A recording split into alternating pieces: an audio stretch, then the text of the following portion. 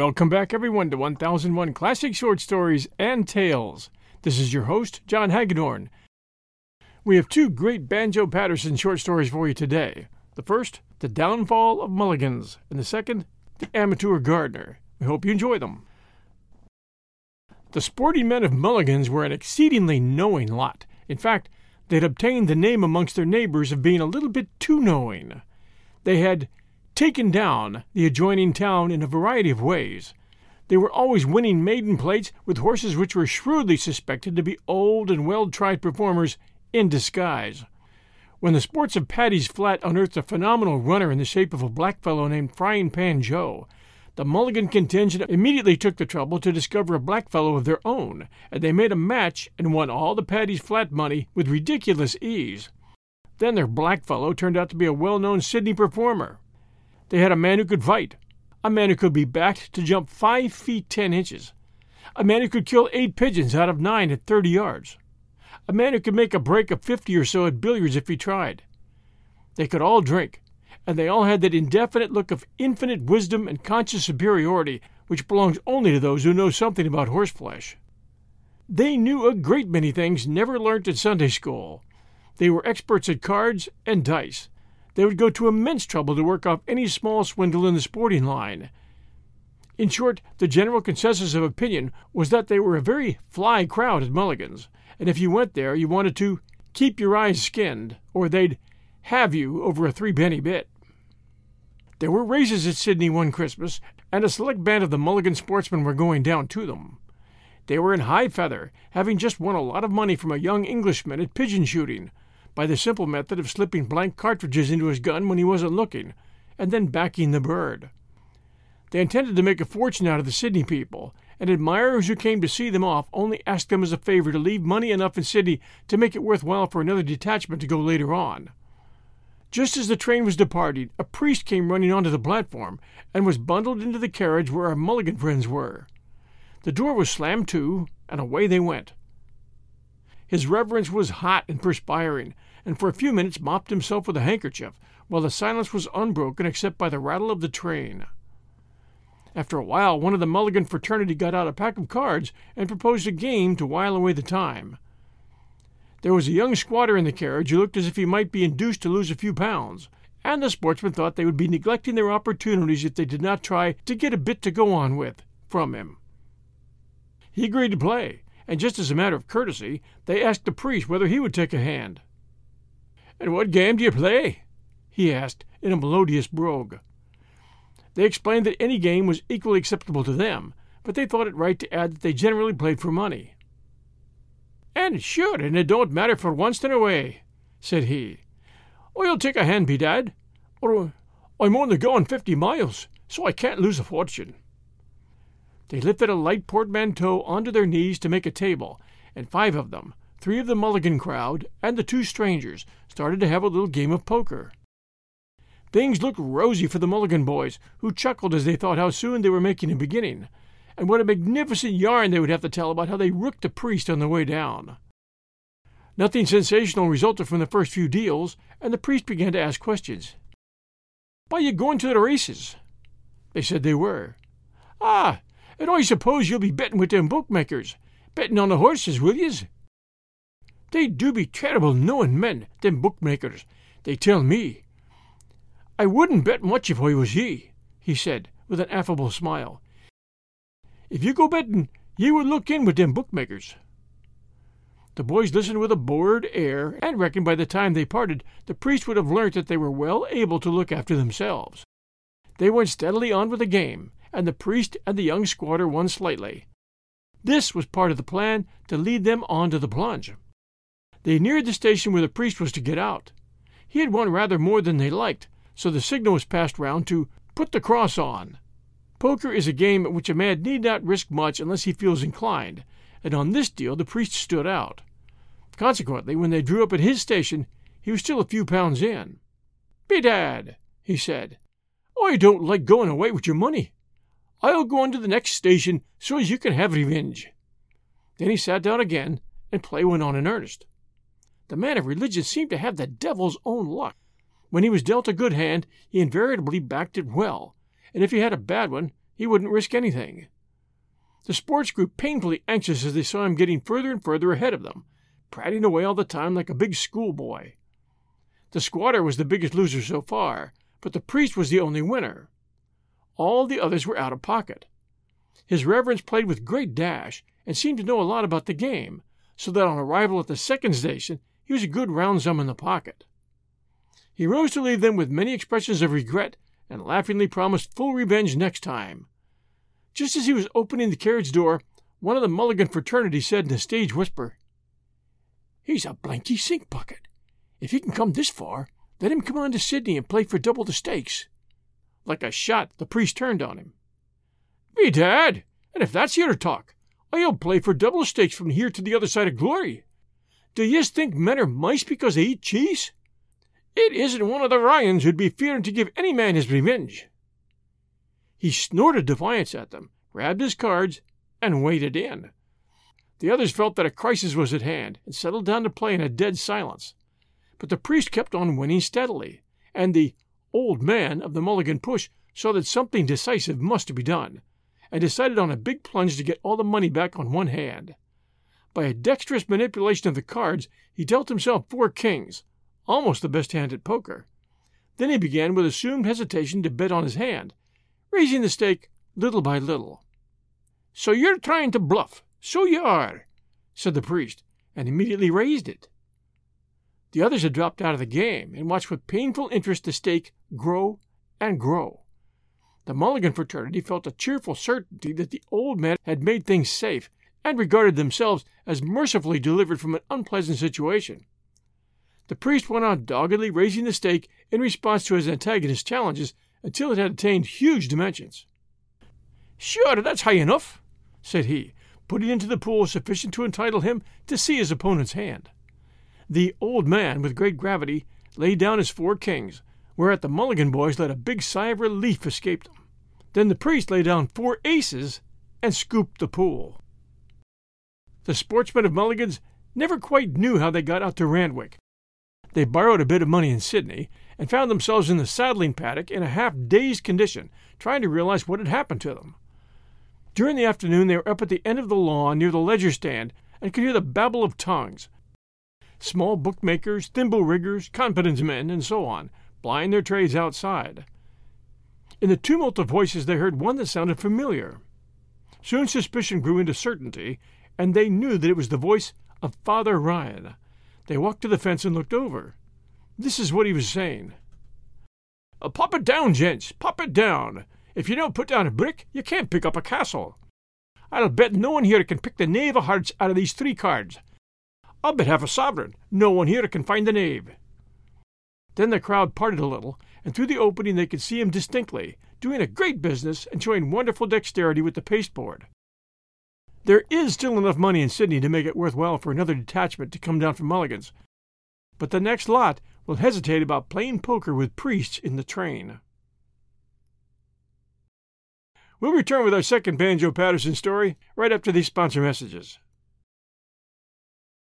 Protect your dream home with American Family Insurance, and you can weather any storm. You'll also save up to 25% by bundling home, auto, and life. American Family Insurance. Get a quote. Find an agent at amfam.com. Products not available in every state. Discounts may not apply to all coverages on an auto or home policy. Discounts do not apply to life insurance policies. Visit amfam.com to learn how discounts may apply to you. American Family Mutual Insurance Company, SI, and its operating companies, American Family Life Insurance Company, 6000 American Parkway, Madison, Wisconsin. And now The Amateur Gardener by Banjo Patterson. The first step in amateur gardening is to sit down and consider what good you are going to get by it. If you are only a tenant by the month, as most people are, it is obviously not of much use for you to plant a fruit orchard or an avenue of oak trees. What you want is something that will grow quickly and will stand transplanting, for when you move it would be a sin to leave behind you the plants on which you have spent so much labor and so much patent manure. We knew a man once who was a bookmaker by trade, and a ledger bookmaker at that, but he had a passion for horses and flowers. When he had a big win, as he occasionally did, it was his custom to have movable wooden stables, built on skids, put up in the yard, and to have tons of the best soil that money could buy carted into the garden of the premises which he was occupying. Then he would keep splendid horses, and grow rare roses and show-bench chrysanthemums. His landlord passing by would see the garden in a blaze of color and promise himself to raise the bookmaker's rent next quarter day. However, when the bookmaker took the knock, as he invariably did at least twice a year, it was his pleasing custom to move without giving notice. He would hitch 2 cart horses to the stables and haul them right away at night. He would not only dig up the roses, trees, and chrysanthemums he had planted, but would also cart away the soil he had brought in. In fact, he used to shift the garden bodily. He had one garden that he shifted to nearly every suburb in Sydney, and he always argued that the change of air was invaluable for chrysanthemums. Being determined, then, to go in for gardening on common-sense principles, and having decided on the shrubs you mean to grow, the next consideration is your chance of growing them. If your neighbor keeps game fowls, it may be taken for granted that before long they will pay you a visit, and you will see the rooster scratching your pot plants out by the roots as if they were so much straw, just to make a nice place to lie down and fluff the dust over himself. Goats will also stray in from the street and bite the young shoots off, selecting the most valuable plants with a discrimination that would do credit to a professional gardener. It is therefore useless to think of growing delicate or squeamish plants. Most amateur gardeners maintain a lifelong struggle against the devices of nature, but when the forces of man and the forces of nature come into conflict, nature wins every time. Nature has decreed that certain plants shall be hardy, and therefore suitable to suburban amateur gardeners. The suburban amateur gardener persists in trying to grow quite other plants, and in despising those marked out by nature for his use. It is to correct this tendency that this article is written. The greatest standby to the amateur gardener should undoubtedly be the blue-flowered shrub known as plumbago. This homely but hardy plant will grow anywhere. It naturally prefers a good soil and a sufficient rainfall, but if need be it will worry along without either. Fowls cannot scratch it up, and even the goat turns away dismayed from its hard-featured branches. The flower is not strikingly beautiful, nor ravishingly scented, but it flowers 9 months out of the year. Smothered with street dust and scorched by the summer sun, you will find that faithful old plumbago plugging along undismayed. A plant like this should be encouraged, but the misguided amateur gardener, as a rule, despises it. The plant known as the churchyard geranium is also one marked out by Providence for the amateur. So is the cosmea, which comes up year after year where once planted. In creepers, begonia and lantana will hold their own, under difficulties perhaps as well as any that can be found.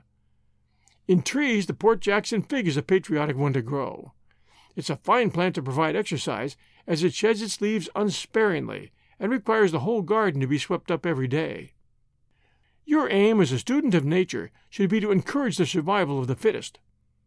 There is a grass called nutgrass, and another called Parramatta grass, either of which holds its own against anything living or dead.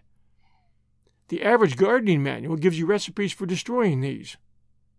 Why should you destroy them in favor of a sickly plant that needs constant attention? No, the Parramatta grass is the selected of nature, and who are you to interfere with nature? Having decided to go in for strong, simple plants that will hold their own, and a bit over, you must get your implements of husbandry. The spade is the first thing, but the average ironmonger will show you an unwieldy weapon only meant to be used by navvies. Don't buy it. Get a small spade, about half size. It is nice and light and doesn't tire the wrist, and with it you can make a good display of enthusiasm and earn the hypocritical admiration of your wife.